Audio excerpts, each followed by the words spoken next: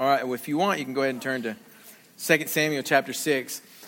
If you're visiting with us, and some of you are, we are on I guess it's week 4 of a teaching series called Look Up, Worship in the Real World. And we've been talking about how important it is to give God the first of our attention and the best of our affection. But we've been really honest about how hard it is to do that in the world that we live in. And the Apostle Paul tells us why that is.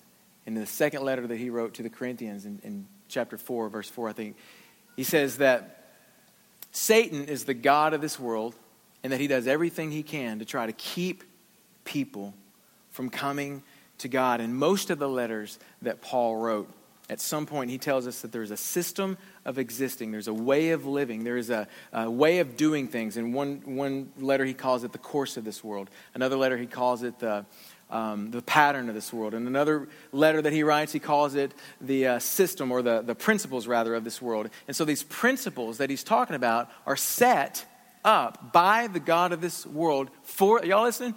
For the purpose of leading people astray. And if you turn into your Bibles to, you don't have to, but if you turn to Revelations 12, verse 9, it talks about how Satan, the devil, is the one who literally, his MO, his job is to lead people astray. In fact, if you turn there, your version might say that his job is to deceive the whole world. That word actually for deceive, or astray, lead astray, actually means to lead someone off the path. Everybody say the path. It can also mean, and most of the time does mean, to make someone fall. So you think about what Jesus said in Matthew 18 when he says, "Woe to the world because of its stumbling blocks." Now I want you to think about what Jesus said. Woe to the world because of its stumbling blocks. He has in mind a person that is in motion, that is headed somewhere. Because you don't trip someone that's standing still, right? You trip someone that's in motion. Isn't that right? And so the implication is that someone is walking towards a particular destination and something is put in their path that causes them to fall. How many of you remember that goofy guy in junior high that was always tripping people in the hall? How many of you remember the guy, and some of you are like, I don't want to talk about it because I was that guy. You know, the one that would come up behind you while you have all your books ready to get to class, you're focused because you're so ready to learn. And he would come up behind you and he would knock your back foot right behind your front foot, and all you can do is fall flat on your face because you weren't ready for it, right? You guys know what I'm talking about? Well, that idea is kind of what Jesus is talking about here. He says, woe to the world. He says, what sorrow awaits Satan and his system for constantly sticking its leg out, tripping people up, trying to keep us from our destination. Everybody say destination. It's going to be an important word tonight, destination. Something else that we've been talking about in this series, and I encourage you to go back and listen to it all if you can, because I think you'll be encouraged, is we've talked about the fullness of life. Almost every week I've mentioned the fullness of life. In fact, a couple of weeks ago, I talked about how Jesus flat out tells us that there's 2 wills for your life. John 10:10 says that the thief comes only to steal, kill, and destroy. But I, Jesus, have come that they may have life. And so the 2 wills for your life are God's will, that you would be full, and Satan's will, how many of you remember? For you to be empty, because that's the opposite of full, right? Satan wants the exact opposite of what God wants for you. And I think I told you that week that God wants us to live a full life inside of an empty world. And guys, why would we want anything less than that?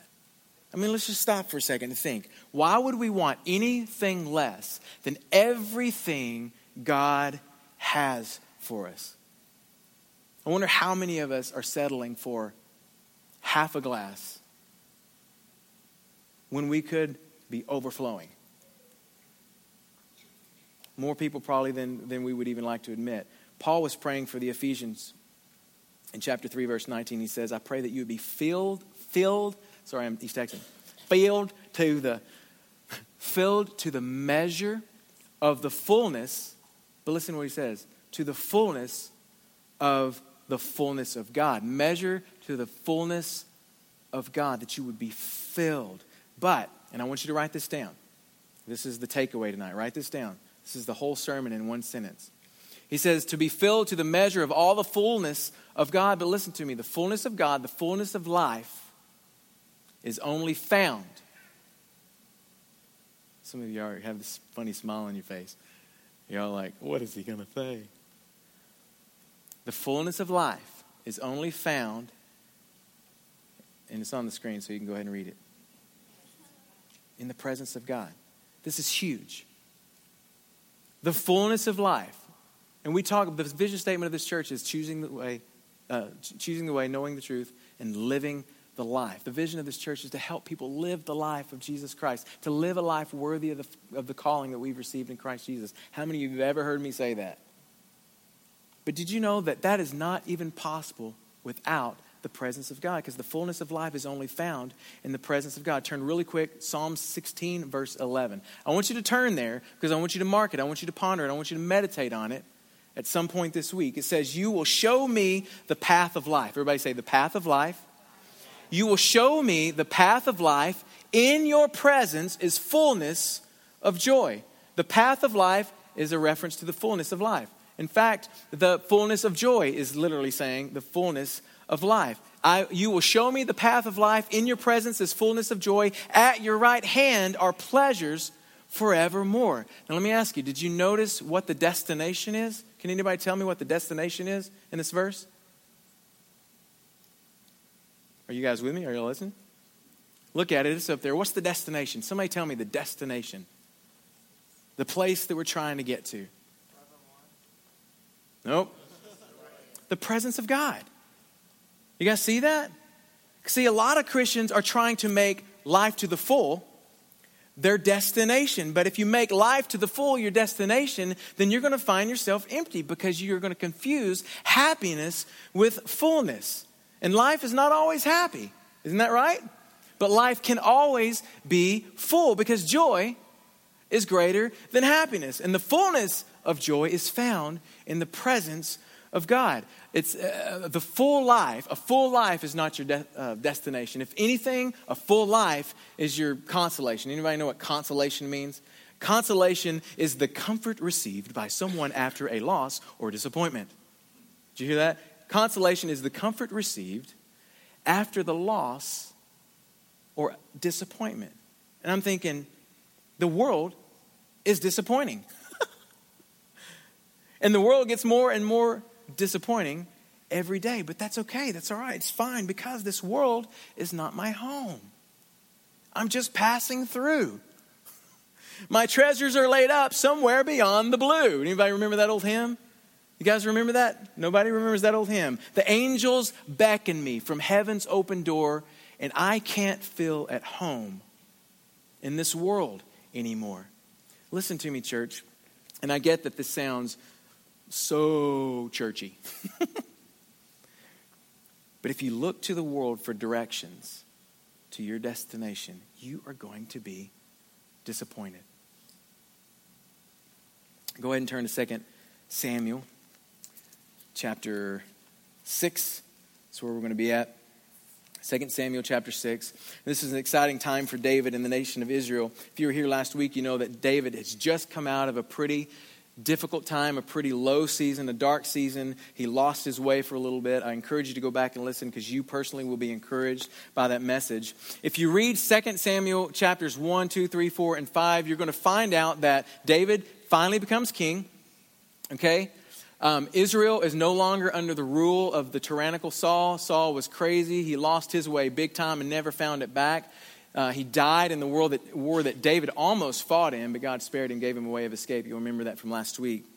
So they're free of Saul, but they're also free from the Philistines. They are finally out from under the oppression of the Philistines for the most part because David has been kicking tail and taking names. Okay, so this is a very good time of David's life. Life is good for David. In fact, life is happy for the whole nation of Israel. But apparently, life is not full. Look at verse 1. 2 Samuel chapter 6, verse 1, it says, "Now David again gathered all the chosen men of Israel, some 30,000. But listen, this time it wasn't for war. This time he gathers the men not because he had to, but because he wanted to. He was pursuing something. He was on a journey. He was headed for something very particular, a particular destination he had in mind. Look at verse 2. David arose and went with all the people who were with him to Baal, Judah, to bring up from there the ark of God, which is called by the name." How many of your Bibles, the name right there is capitalized? Love that. "Called by the name, the very name of the Lord of hosts, who is enthroned above the cherubim." Now, most of us are going to know this, if not from the biblical account, you're at least going to know this from the Raiders of the Lost Ark, Indiana Jones account, okay? The presence of God, or the ark of God, the Ark of the Covenant, is literally represented to be, means to be the immediate presence of God, the power of God, the glory of God, the authority of God. And not even just a representation. At that time, it was the immediate presence of God. Most of us know that because we've seen the grotesque stuff. But I want you to think about this on that movie, not in the Bible. Well, in the Bible too, some. Now, I want you to think about this. Think about David, who's pursuing the Ark of the Covenant, who's pursuing the presence of God. This is the man who grew up as a boy in the field with his sheep, playing his harp. Every day he's writing songs. He's, writing the Psalms. He's a worshiper all through. Now he's the king. He's gotten everything that was promised to him. Life is good. He's happy. Happy as a lark. But it still wasn't enough. And he knew that it was in God's presence that he would find the fullness of joy, that it was at God's right hand that you find pleasures forevermore. So David's destination, what David was headed towards, what he wanted, the place he wanted to be was in God's presence. Think about this. The first, and you have to read this to get it. You have to go back and read it. But his first royal act as king, we know he went to war and did some things, but his first royal act as king was to bring the ark of God out of obscurity and back to a place of prominence for the people of Israel. He wanted the cups of every Israelite to be overflowing. It's a good king, right? That's what he wanted. Let's go get the ark of God. Because he knew that fullness for him, for the people of Israel, is only found in God's presence. And listen to me real carefully in case you miss the details of everything else I'm going to say tonight. God wants you. And I know a lot of you, and some of you I don't know, but I can assure you this, according to God's word. God wants you to be filled to the measure of all the fullness of God. And the only way to do that is to bring God out of obscurity in your life. To put God in the place of prominence in your life. To put him in the forefront of your life. To pursue his presence. Some of you may not even know what that looks like or what it means, but that's okay because tonight you're learning that the fullness is only found in his presence. And you've got to head to his presence if you want any semblance of fullness in your life. It's clear as a bell. Psalm 16.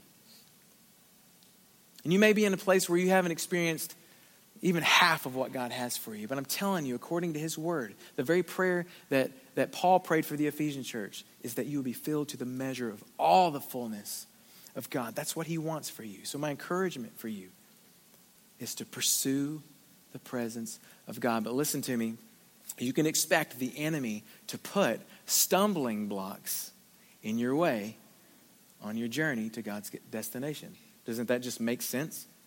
If that's what his MO is, if that's what his job description is, to lead the world astray, to cause them to fall. Because he doesn't want any of us to make it very far down the, everybody say it, path of life. He doesn't want it.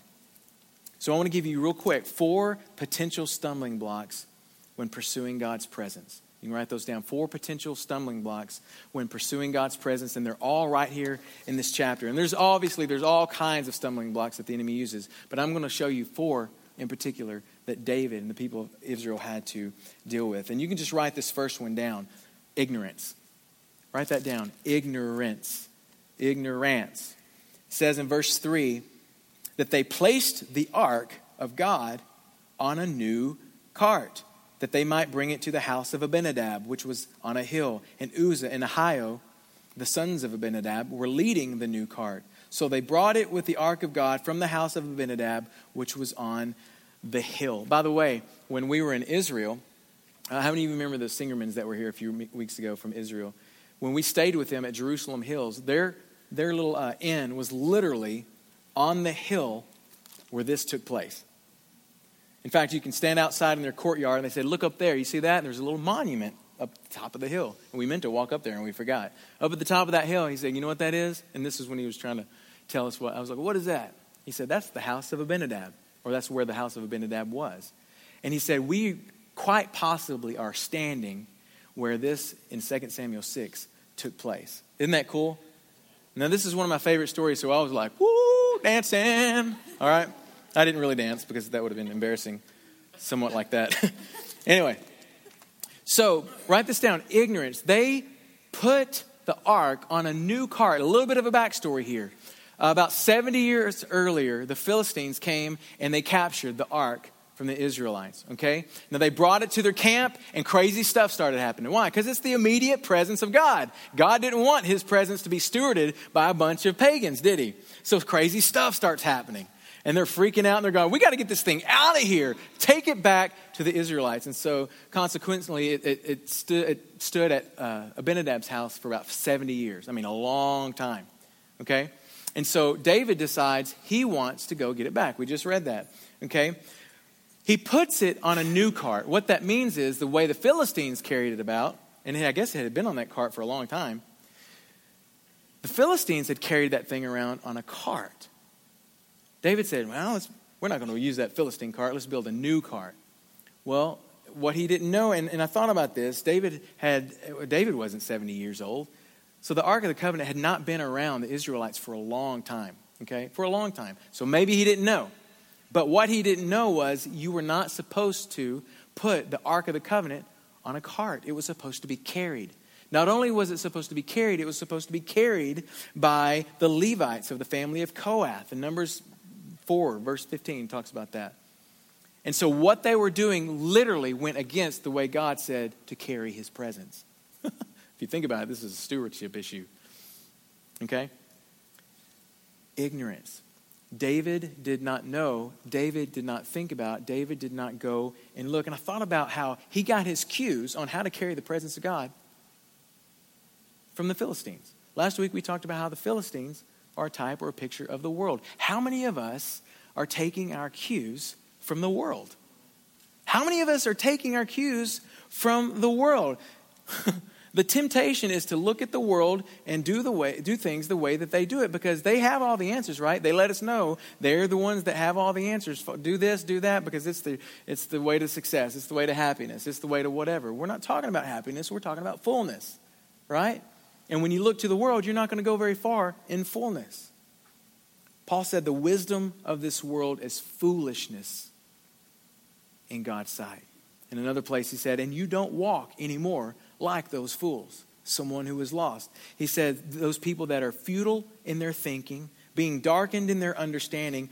This is crazy. He says excluded from the life of God. That's a reference to fullness because of their ignorance that is in them. Ignorance just means a lack of knowledge. David did not have the knowledge. You think, well, give him a break. Whoa. He is king. And as such, it is his responsibility to know what's going on as it relates to worship, the priesthood, all of that stuff. It's certainly if he's going to go bring the ark in. Are you guys with me? This is a big deal. But he didn't.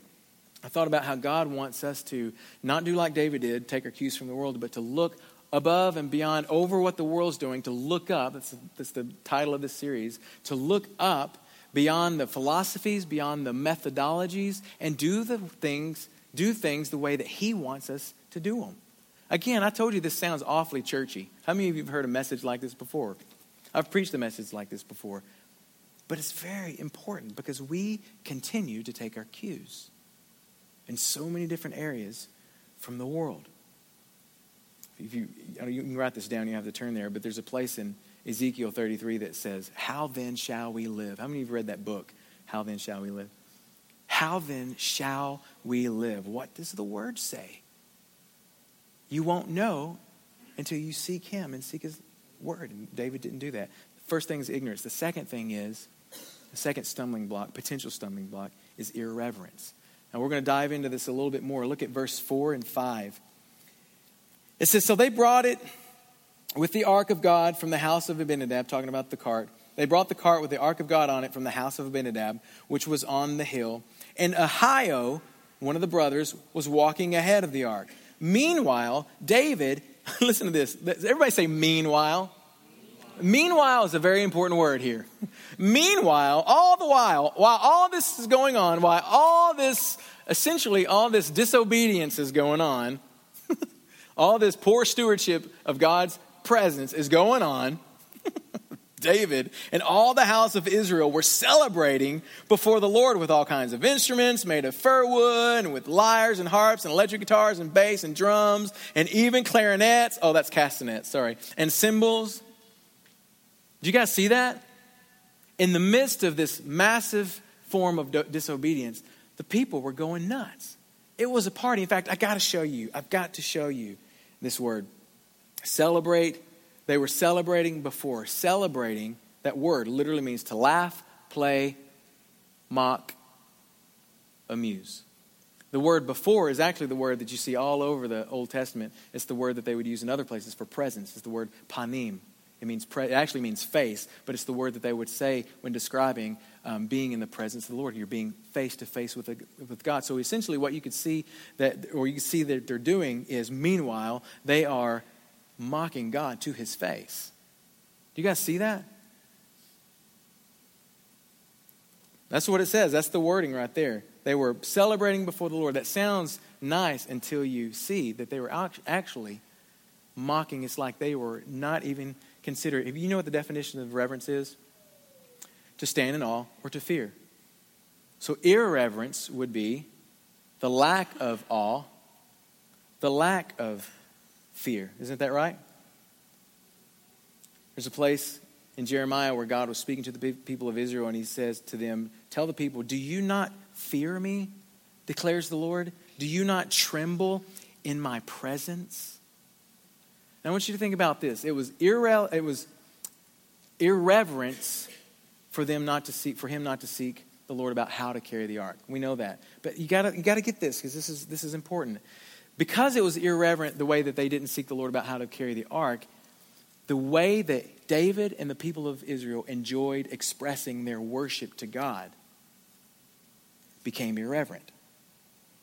It wasn't the dancing and the music that was irreverent, right? Please tell me no. Right? We like to dance, we like to raise our hand. It wasn't that made it irreverent. It was the fact that they did not have any consideration about how they were to carry the presence of God. And in that moment, meanwhile, God was going. How do we know that's the case? Let's look at the next one. By the way, I want you to write something down. We profane God's presence when we seek first our practices and our preferences. We profane God's presence. In other words, we don't respect his presence. We make it an unholy place when we choose first what we like to do and the way we like to do it. Because the honest to God truth is, it doesn't matter what we do as long as we are doing it the way God wants us to do it. We could be in here and we could have, our worship could be someone standing in the middle of the room, la-di-da-di-da-di-da. The world is not my home. I'm just passing through. And if God's in it, it's good. Right? Or we could have the band rocking out, but have totally missed that what God wanted us to do is have someone singing in the middle of the room, God's not my home, or whatever, the world's not my home. And everybody ecstatic and jumping around acting crazy, and God not approve of it. Isn't it a strange thing? So what's the most important thing when considering coming into the presence of God? How do I approach him? How do I steward his presence? What do I do? How do I act? Am I in awe of him, or am I actually more in awe of my practices and my preferences? Ignorance, irrelevance. The third one is this, self-confidence. And this is how we know that God's not happy about what's going on. Verse 6. But when they came to the threshing floor of Nacon,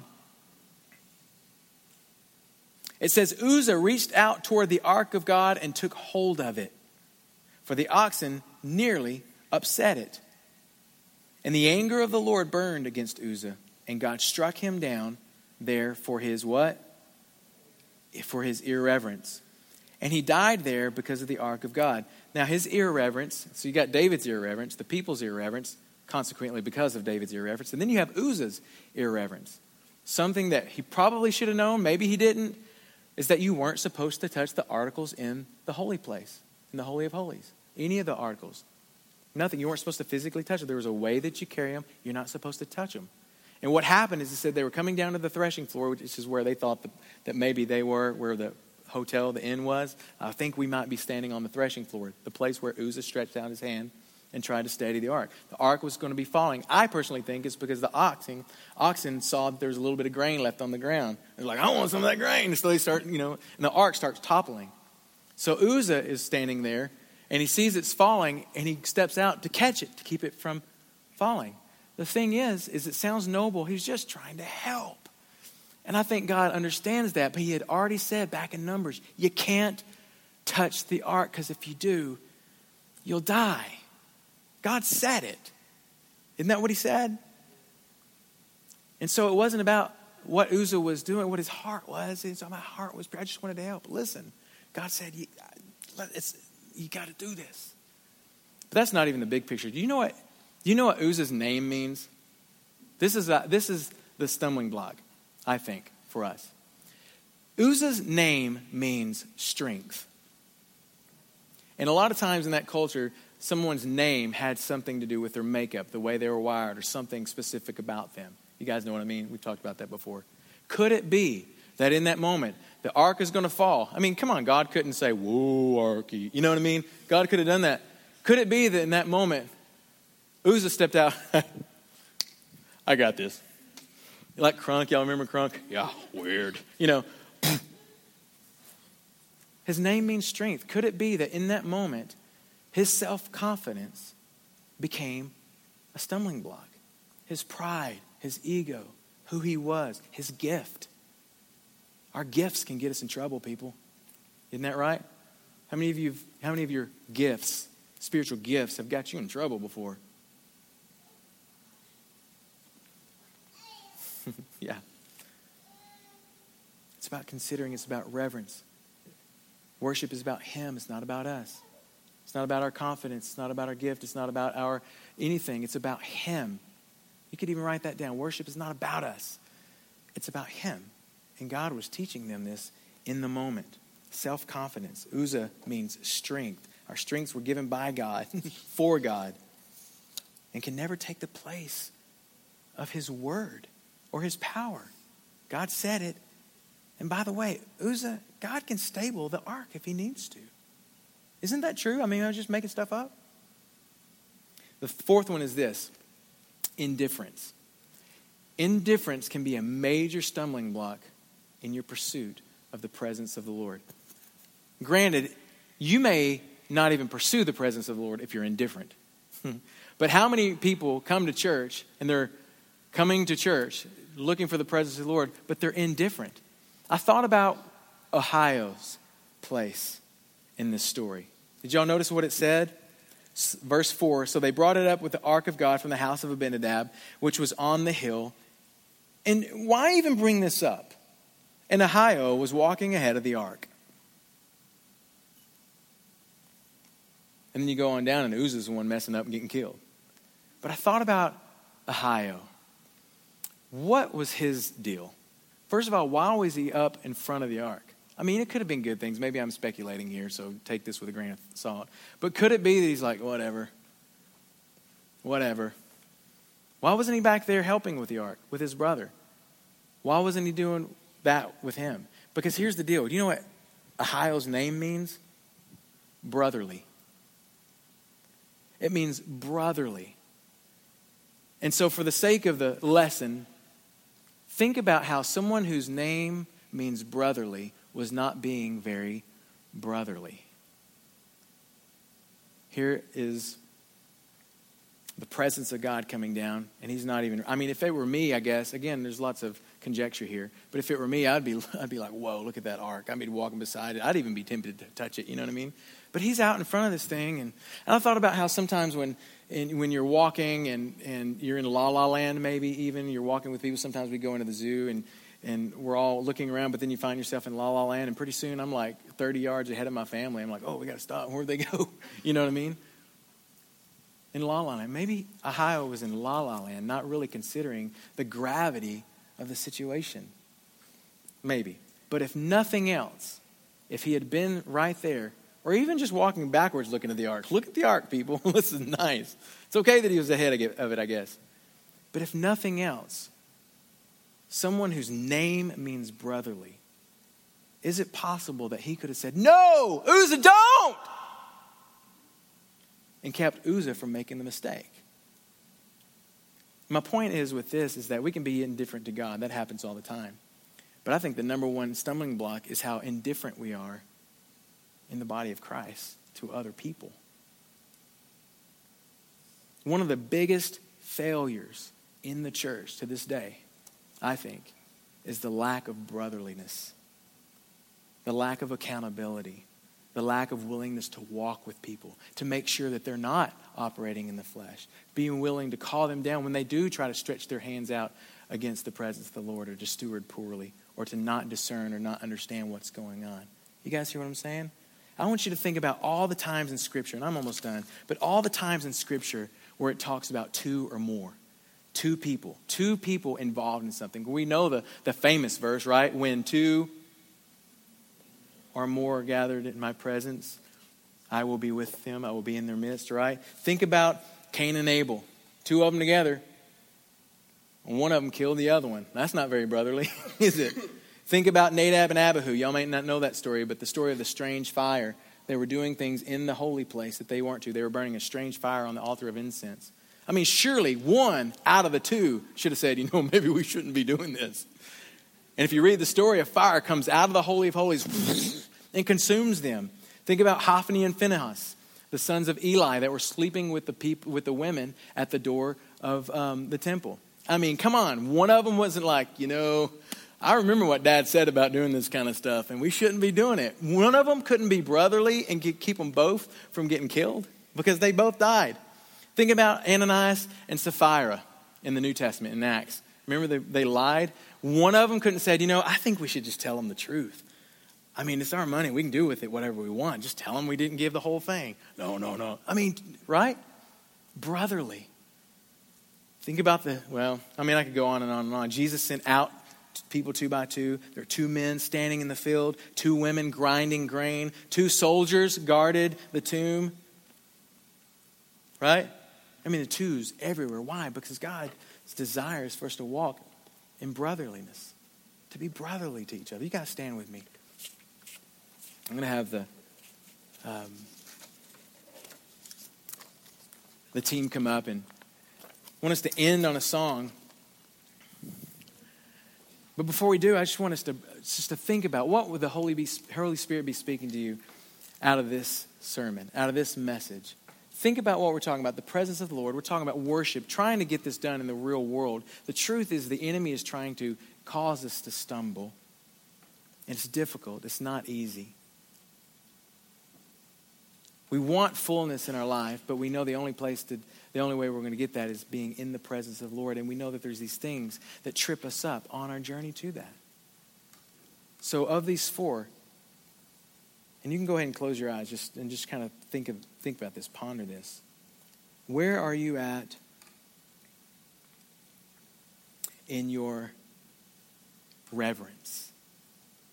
Are you walking in the fear of the Lord? Are you walking in awe of who He is? Are you considering everything that He is, all that He promises, all that His Word says?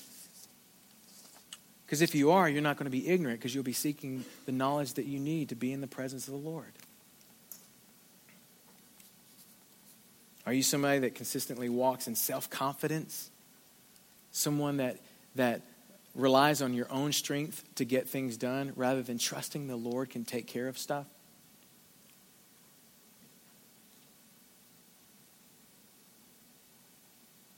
But maybe worst of all, are you someone that's indifferent?